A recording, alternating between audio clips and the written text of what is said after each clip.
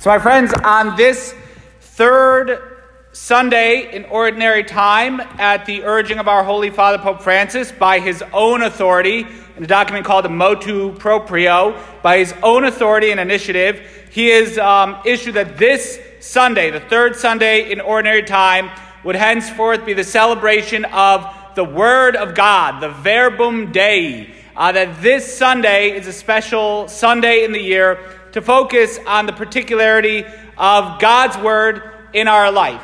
A few points on that. The first is that if we want to talk about the Word of God, and I'll be honest, stole some points from the Holy Father's homily this morning in Rome, because he gave it 6 hours ahead of right now, so I ripped it off a little bit.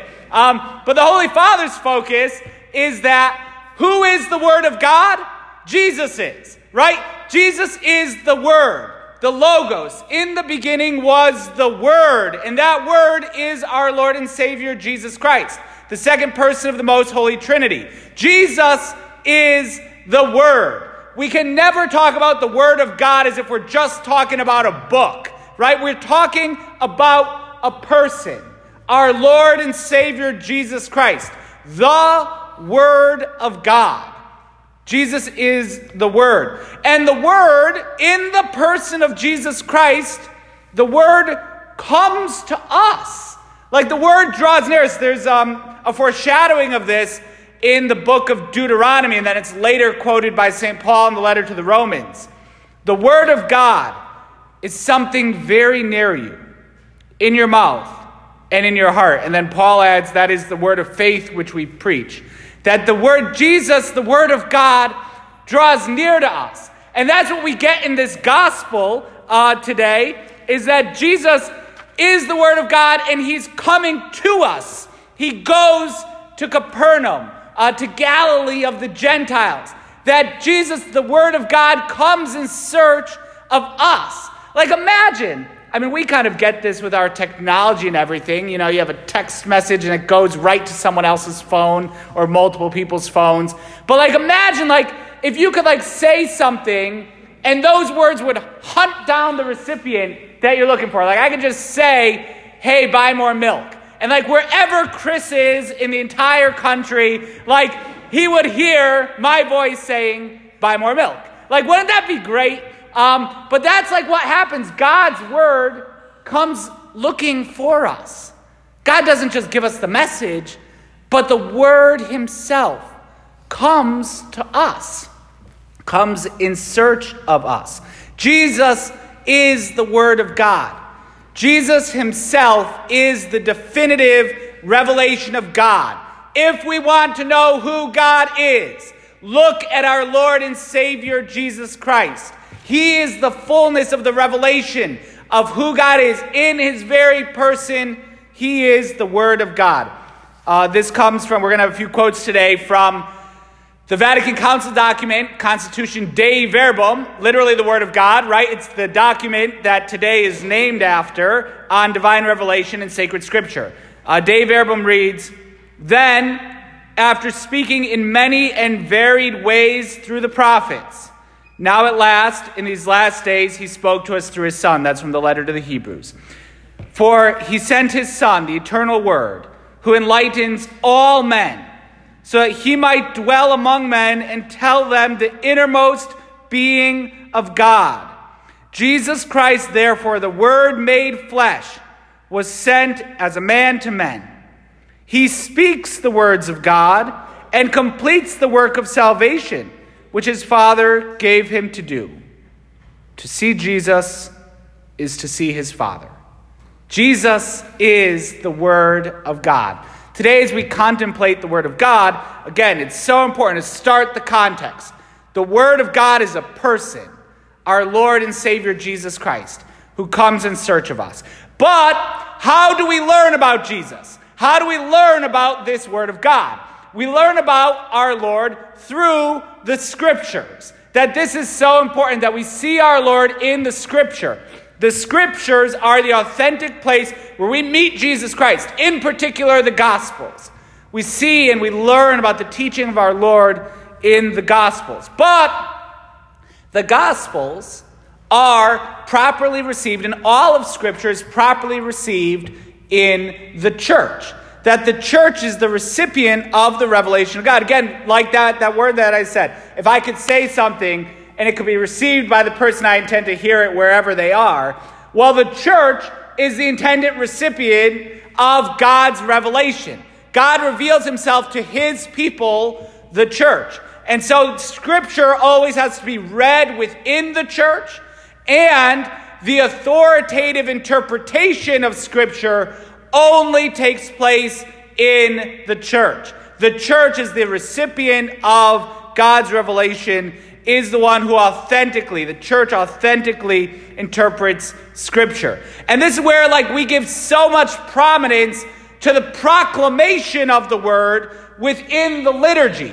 Again, the Bible is not, the words on the page are good, but the words are meant to be read out loud. Jerome, there's some liturgy writer that I should have looked up before Mass. It'll probably come to me in a little bit. But there's some guy whose name begins with a J who wrote a book on liturgy and basically compared the words on the page of the Gospels to notes on a sheet of music. They're meant to be sung. Right? You wouldn't say the music is these little squares or circles on these lines. The music is what happens when you give voice to those. The Scriptures are what happens when we give voice to the words that have been written down. That's why we accompany, particularly at this Mass, the proclamation of the gospel with so much solemnity.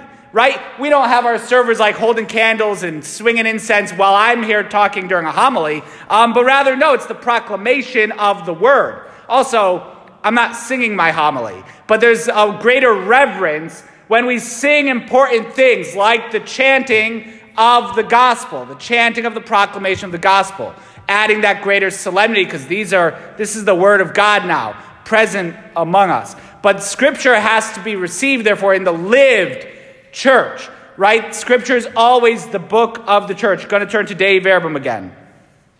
But the task of authentically interpreting the Word of God, whether written or handed on, has been entrusted exclusively to the living teaching office of the church, whose authority is exercised in the name of Jesus Christ. This teaching office is not above the Word of God, but serves it, teaching only what has been handed on, listening to it devoutly, guarding it scrupulously, and explaining it faithfully in accordance with the divine commission. And with the help of the Holy Spirit, it draws from the one deposit of faith everything which it presents for belief as divinely revealed.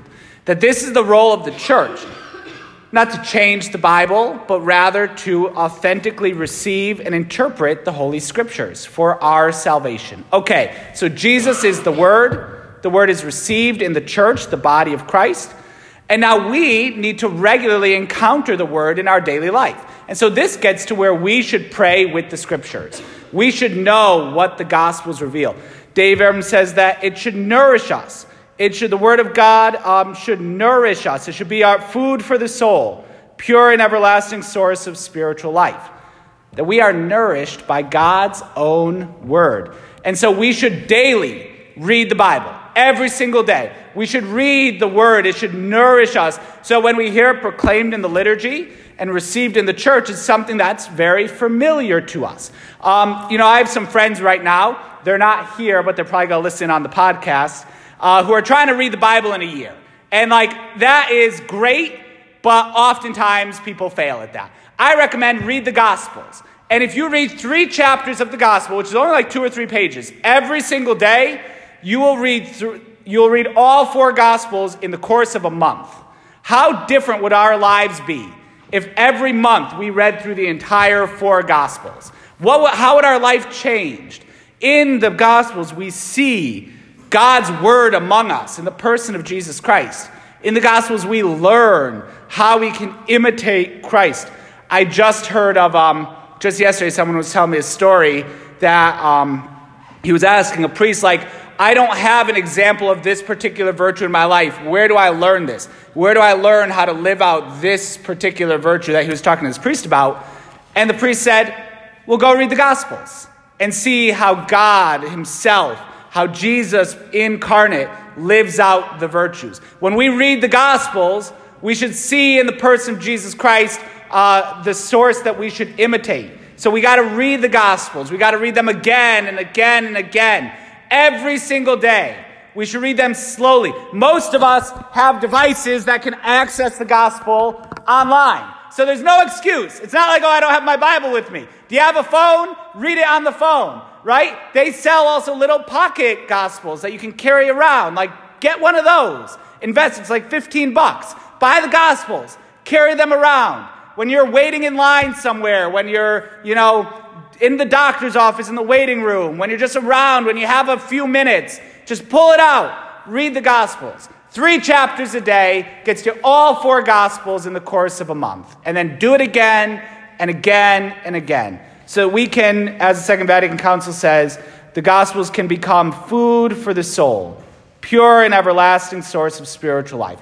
My friends, today we celebrate this first Sunday of the Word of God with real gratitude to our Holy Father, Pope Francis, who on his own initiative, seeing a need in the church for a greater appreciation. We need the person of Jesus Christ, God's Word incarnate. We need to receive the Scriptures in the church, and then we need to daily allow the Scriptures to build up our spiritual lives. With the motivation of the Holy Father and following his directives, may we encounter God's Word today and every day in a special way so that we may be nourished unto everlasting life.